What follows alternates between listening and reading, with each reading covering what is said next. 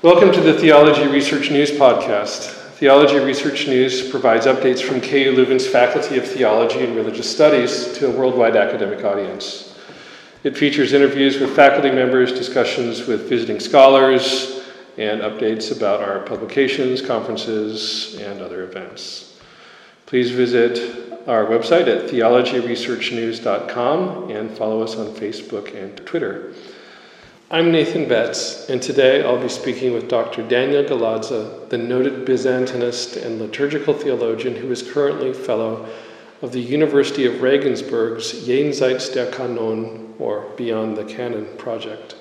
Previously, he was assistant professor for historical theology at the University of Vienna.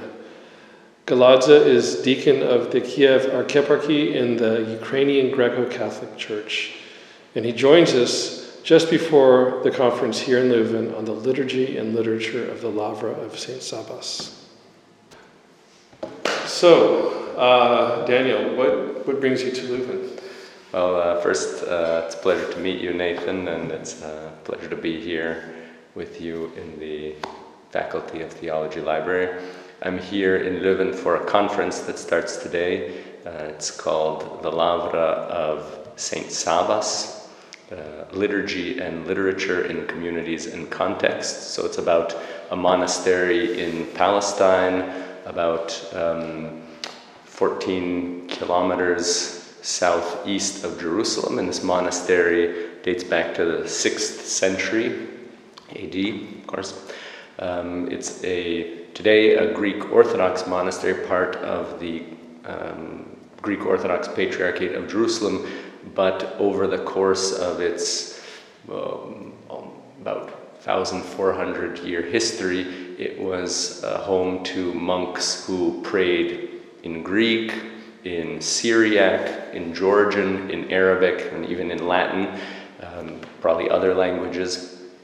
And they also spoke different languages. Sometimes they prayed in one language and spoke another language, and because of this multilingual, multi-ethnic community, it was a place where lots of translations took place of liturgical and theological texts, and it was a point of diffusion of these texts, things coming from as far away as India in the east and passing to the west to Constantinople and points further west. So that's one aspect of this conference. The other one is that as an important monastery in Palestine, it left a certain, calls it the Sabaite heritage, a strong mark on what we call today the Orthodox Church, or any church that prays in the Byzantine rite, so to say, and is kind of the benchmark for how people should pray. It left certain rules and liturgical texts that people follow to this day. And part of the liturgical side of the conference is to investigate in detail what we know about the texts that were left behind, because although people say very often that, for example, this form of evening vigil that goes from Saturday to Sunday in the Byzantine rite, or on the eves of feast days, or the way people pray the Liturgy of the Hours, developed at this monastery, we still don't have any critical edition of the Greek or Syriac or Georgian texts that come from here. So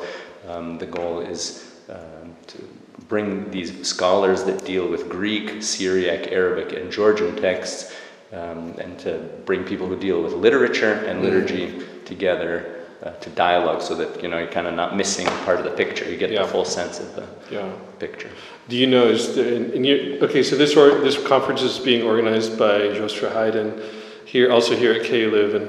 Do you know if there's any plan that there would be any volumes or specific work that comes out of this conference? Well, the idea for the conference, I could say, developed about 7 years ago in conversation with some of the people that are participants in the conference, speakers at the conference at Dumbarton Oaks. I was there for 1 year as a junior fellow and heard about this Evergetis project, which was an interdisciplinary study of a monastery somewhere in Constantinople People don't even know to this day where it was located, but nevertheless they got a whole ton of people interested in talking about it because the monastery left behind some important texts. So here we have a place, we know exactly the place, it still exists today, it's still a functioning Greek Orthodox monastery. And so the idea was discussed there, and I kept on, daydreaming that there could be something done on this. And mentioned it once to Professor Verheyen when I was here for a conference on Eastern Christianity. I think it was the inaugural conference of the Center for Eastern Christianity here in Leuven. And the reason I mentioned it to him was because he had mentioned various possibilities for continuing studies, the funding opportunities here, and the connection between the university or perhaps his personal connection with Peter's publishing house. And he said, if you gather a conference and a volume comes out of it, then he'll be able to help support it through the university. So the idea is to publish a volume, and in fact it's providential that this conference is happening here because in 2001 Peters published the proceedings of a conference that took place in Jerusalem and in Haifa in 1998, dedicated to the Sabaite heritage, so the heritage of this monastery in Palestine, the Lavra of Saint Sabas. And so 21 years later, after the conference, we're coming back to some of the similar questions, and the editor of that volume, Joseph Patrich from Hebrew University in Jerusalem, is the first speaker at the conference here today. Excellent. This is very interesting because I think it was just maybe 2 weeks ago that we had Father Justin, who is the library at St. Catherine's at Sinai, and he was giving a talk about the heritage at St. Catherine's and their library and kind of the things that are that are being unearthed. His focus was more on this continuous spiritual heritage, and actually for listeners of this podcast, this is also being recorded as a podcast and also I believe is a video with accompanying slides that you can download and listen as well.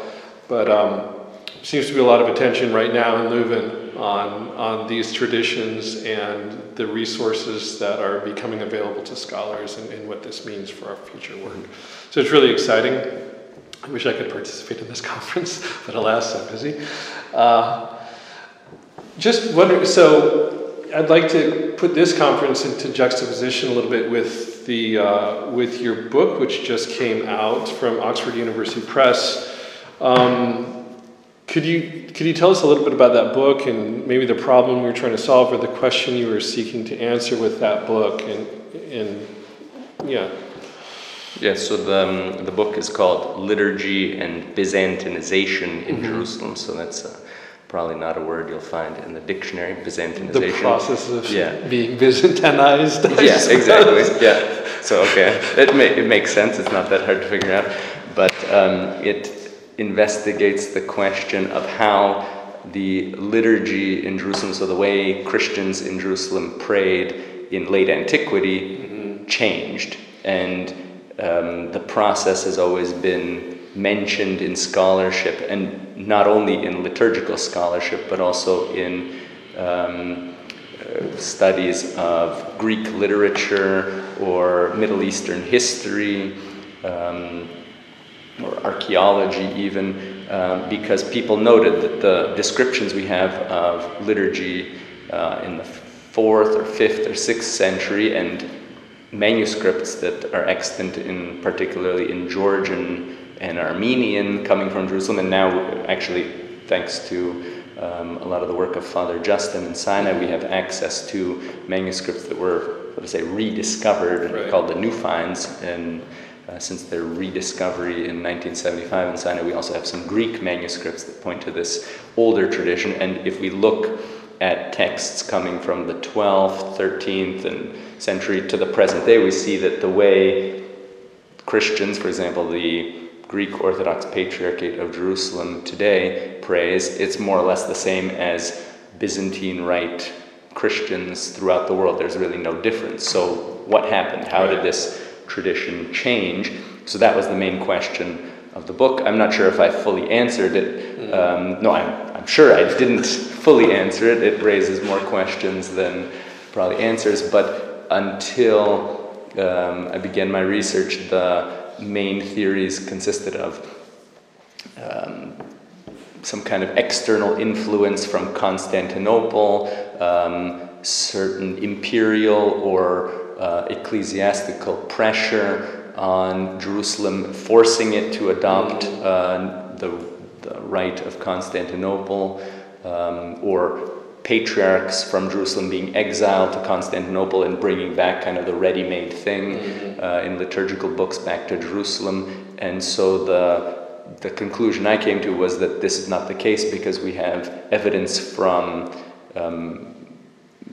manuscripts that were copied in the Lavra of St. Sabas, on Mount Sinai, in other places in Jerusalem, where it shows that the local Christians were aware of various traditions and were trying to kind of make them function together, to synthesize them, or to at least resolve certain conflicts between them. And we know already from the late antique period that there were lots of pilgrims coming to Jerusalem, so people were praying in different languages, people were bringing some of their own traditions to Jerusalem, or certain communities were praying in different languages, meaning that they might have kind of not gotten the, so to say, update on what things that were changing, or, people writing new hymns, and just like in, I don't know, you could say about probably in Leuven, the same thing, you go to one church, it's slightly different, even within the same church. So certainly different languages, even in Leuven. Yeah, English, languages, Dutch, and French, not so far from here. So different styles of praying, different prayers. And that's all within the same church that theoretically has kind of an official liturgical book that people should follow, but there's a lot of freedom towards diversity.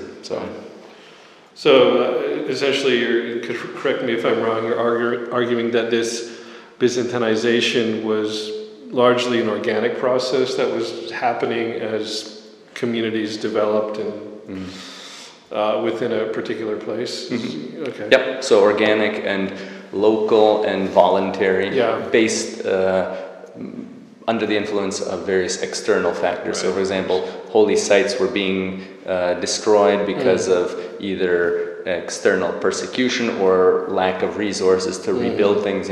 You need to restore or renovate things all the time, and they didn't have the resources. Then also the prestige of Constantinople in the medieval period, it was known as simply the city, so that's why even we call today Istanbul, to the city, Istinpolin. And so people in Jerusalem who are the Christians who were once a majority are becoming a minority. They need support. They look to Constantinople, and so it's even people who were not co-religionists, so to say, people that were non-Chalcedonian Christians, also were mesmerized by the beauty and the kind of prestige and the glory of Constantinople, and were adopting some of their practices as well. So my argument is that it was an organic and locally initiated process. Right. And roughly what time period are we talking about? Because I know there's a lot happening in Jerusalem, like a tremendous amount that's happening.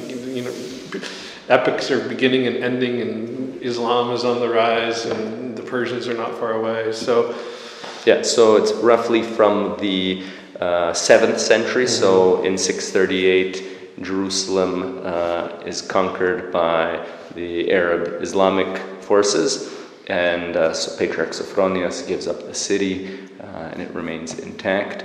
And then the end date is roughly the 12th century, so just at the beginning of the 12th century, you have the Crusaders coming, then you have Jerusalem changing hands between the Crusaders and Saladin and things like that. So by this time, by the 12th century, you already see kind of the end of this process. So that means the local liturgy was the liturgy of St. James, so the Eucharist, as opposed to the liturgy of St. Basil the Great or John Chrysostom. So you see by the 12th and 13th century that those other liturgies, James is gone, the lectionary, the way they would read the Bible changes, the feast days they celebrate, the hymns they sing are all more or less by the 12th and 13th century, the same as one would expect elsewhere in Constantinople or in in modern Greece or in Asia Minor. Sure. So how do you think that your scholarship is intersecting with other things that are happening both in our discipline, theology, historical theology, or liturgical history, or whatever, is intersecting with maybe social history, or I don't know what philologists are doing? Where does your work kind of fit into this larger scheme, as you see it? Well, my impression was, until recently, was always that kind of liturgists kept to themselves, discussed, structures of the order of prayers and kind of the nuances of some kind of very complex and perhaps boring technical aspects. Never. Well, yeah, see, that's, I used to use that line, when I'd have to give a talk at some conference where they'd need like the token liturgist just to make sure that all the different aspects of some kind of question were covered, that, okay, you can go to sleep now. And then a colleague of mine told me, never say that again, because people are finally cluing into the fact that liturgy is where a lot of people, theologians, authors, average, so to say, citizens would spend a lot of their time, going to church. It was society was different in the medieval period, even 100 years ago. That's not to say that everybody was pious and doing everything the canon law or some kind of patristic texts or some kind of monastic spiritual writings would encourage them to do, but nevertheless it had a much more important role in everyday life than we presume today. And so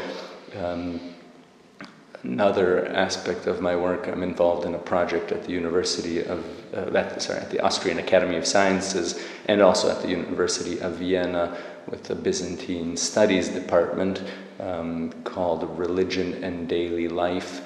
So it studies, we also call it the Evchologia project, so it's directed by Professor Claudia Rapp at the University of Vienna, and it looks at Evchologia, so Byzantine prayer books, and specifically prayer books that would be used by a priest or a bishop or a deacon, so kind of the official prayer books of the church that have basically every kind of prayer that you would need from the Eucharist, or the Divine Liturgy, or the Mass, as Roman Catholics would call it, the Liturgy of the Hours, sacraments of baptism, marriage, we would also have funeral rites, and then all sorts of other prayers that haven't been necessarily classified so well, because they deal with all aspects of life, from childbirth to agriculture, to blessing a home, to casting out, some demons, or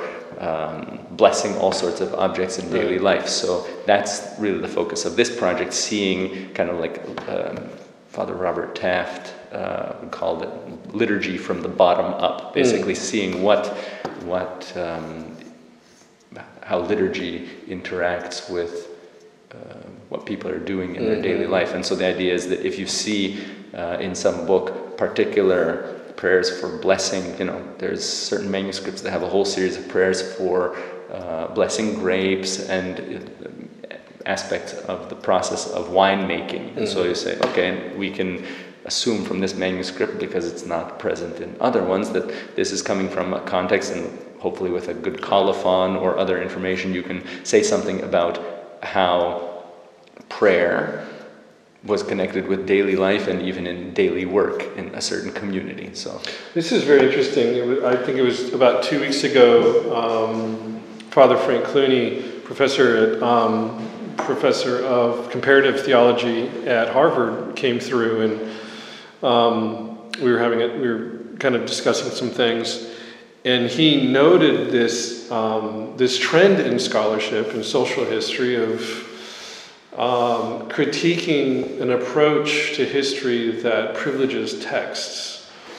And he shared his thoughts about it, about the unique preserve of texts and what they do. But it seems to me that in studying liturgy, yes, on the one hand, liturgy is preserved in text, and yet there's so much more going on in liturgy, because it's responding in a very maybe even a very personal way to life as lived. So in a sense, yeah, it's theology on paper, but on the other hand, it's spoken in a certain context, and it's interfacing with people as they live their life. So yeah, it's fascinating, this work that you're doing. You mentioned that you are working in various places. Austria. I know you're from Canada. You've done work in North America. Probably other places. So your profile as a scholar is not a hyper-local one. Could you tell us what just tell us a little bit about life as a scholar, moving between various even modes of scholarship, and maybe even, we can talk about kind of your faith life, faith praxis a little bit later, but what's it like to be a scholar on the hoof all the time? Yeah, well, it's not so easy. After finishing my doctorate at the Pontifical Oriental Institute in Rome, I somehow, by divine providence or miracle, got a job at the University of Vienna at the Catholic Theology faculty right away. In Rome, I paid attention very closely how the coffee machines work at the college where I lived, because I thought I'd be working at Starbucks. Yeah. But so it was a pleasure to have a job. Can you steam milk? Oh yeah. I can't do the designs, like a maple leaf or some of the waves or whatever. But yeah.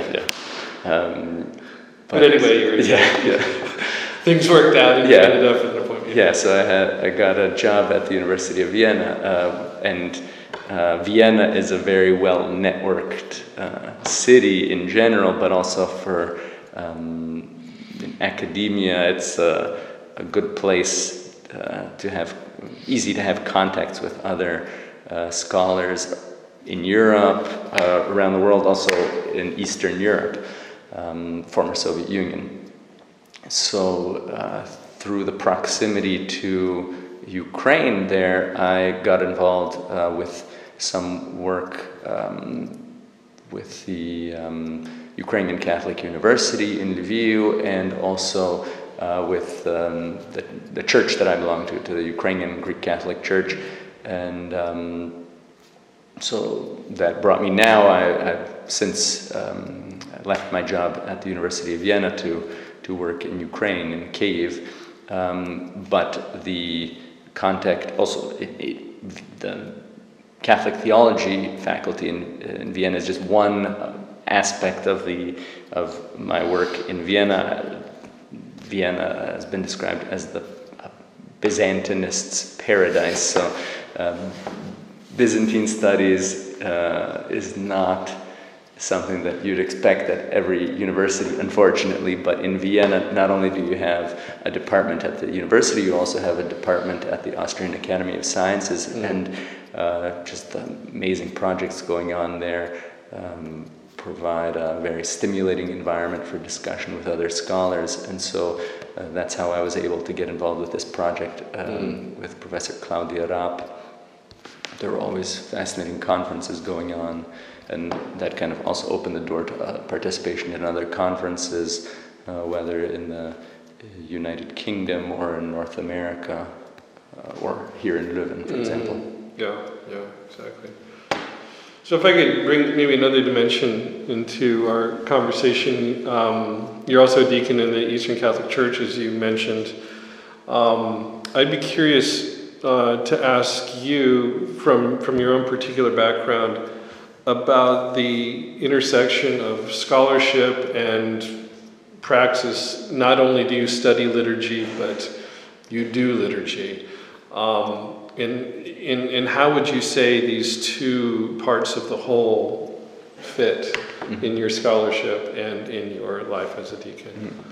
Yeah, so I'm a deacon in the Ukrainian Greco-Catholic Church, so one of the numerous Eastern Catholic churches, that is, churches that are of the Orthodox tradition but are in communion with the Pope of Rome.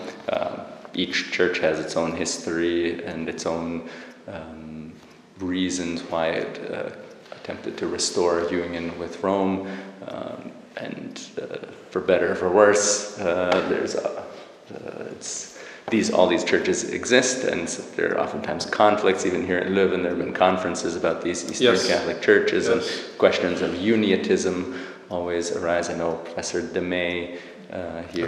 There was the Ballamont conference not so long ago. Exactly. These things. Yeah. So that's the church I belong to, and how does this?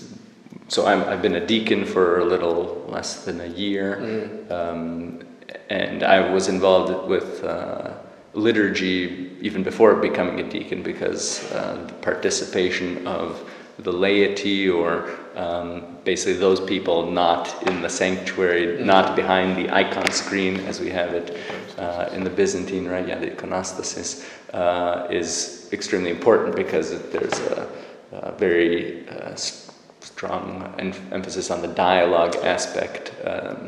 And in, for example, Liturgy of the Hours, you can get by without having a priest, but you can't get by without having singers. So that's where I was involved quite a lot. So being a deacon now, I guess I'll go into the personal side more, but I was, people always talk about a vocation, and I knew from childhood that I had a vocation to work for the church in whatever way the church calls you. So it wasn't a question that I wanted to be a deacon, it was that I was open to it. And then last year there was a concrete call to become a deacon, so I said yes.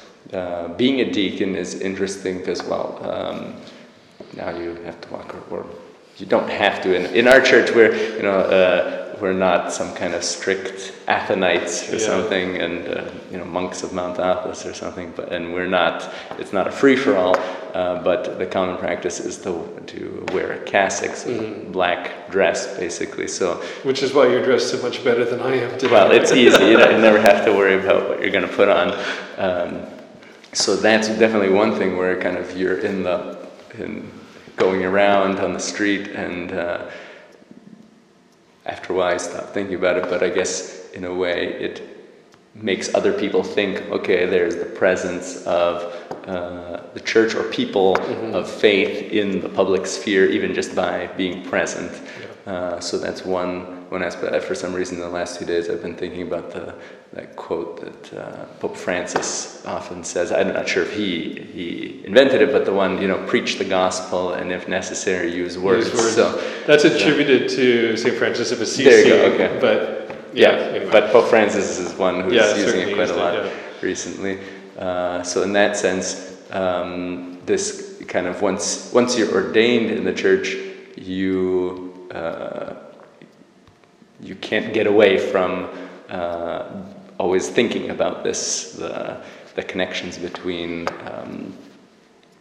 your daily life and your work in the church. So with regard to scholarship, studying liturgy as a layperson and as someone who's ordained, in theory there's no difference, because if like you mentioned before, if it's a study of texts, then those texts are accessible to everyone. As a deacon now, I notice in liturgical practice that there are many moments where you have to do something, while previously you were able to sing or focus on text. Now you have to go and incense or prepare some aspects of the service while that singing is going on, and it sometimes distracts you, or in a way you can't really be focused on the prayer that's going on, and someone told me recently, that's why it's called a service. You're doing a service because you're giving up your opportunity to kind of really just be present in prayer in the service. You have to be doing something else. So, and then it makes you think about certain aspects of scholarship, studying certain texts and thinking about, what else is going on at that moment, and how that would affect an interpretation or understanding of that text. So. Do you have any instances where you were, performing service or preparing for it, where you maybe got an insight into a text, or where you realized, I really have to be doing both, otherwise my work would not be what it is? Does anything come to mind, or? You mean scholarship and Yeah, service? scholarship and service kind of coming together and somehow informing one another and enriching one another. Yeah, definitely. Sometimes when, I don't know, in my own experience in the Byzantine Rite, somebody's analyzed that we have in the same amount of time, let's say a service takes an hour in the Roman Catholic Church or in, for example, Ukrainian Greek Catholic Church. Nevertheless, in that 1 hour, we have 3 times the word count, so it's always, the pace of our service has to be a lot faster to get kind of things done. So there's the sense of like hurriedness. Nevertheless, you always try to kind of grab onto a few words or phrases to kind of meditate and take away with you from the service. But being a deacon now, I notice that when you have to say these litanies or petitions that the people respond to with "Lord have mercy," then these words that you'd hear all the time as a layperson, when you have to say them, for example, the first petition is "In peace, let us pray to the Lord," and when you think about that word peace and various aspects of daily life where there can be sometimes conflicts or just between you and some other person, little fights or miscommunication or something like that, or in the bigger picture where a world that is always so busy and there's always so much going on, then I haven't undertaken such a study yet, but it's definitely on my to-do list to analyze these texts from a biblical and patristic perspective, because very often the theological side of some of these texts hasn't been delved into as much in liturgical studies, because at least in Byzantine liturgical studies, the first steps of just editing the texts or compiling them or just getting access to them has only now begun to be undertaken. So kind of a theological reflection on these texts is something that, at least personally, I become aware of that need even more when I'm the one that has to say them so often. So. Great. Well, thank you. I guess the last thing I'd like to ask you is what do you see as, well, I don't even know how to put this. What is, how in the big picture, what is the project of theology as you view it? There's a lot of people who come through Leuven, they're doing a lot of different kinds of theology, but through your lenses, from your perspective, what is it that theology in an academic setting is? What's its mission? Where's it going? Where's it headed? Well, it's a huge question, and I'm trying to figure out an answer myself throughout my life. In my case, I grew up in the church. My father is a priest. In my family, we have the tradition of married priests in the Byzantine Rite. And so when you go to church all the time as a kid, you realize that kind of liturgy is the place where David Fagerberg has a nice quote where church is the noun, liturgy is the verb. Liturgy is what the church does. And if we're talking about theology, then trying to find the right words to talk to God and to explain or to present God to others. And so in my life, I've always kind of, I don't know if you want to say been sheltered or always been in the context of the church. So it's a matter of presenting, the purpose of theology is to find the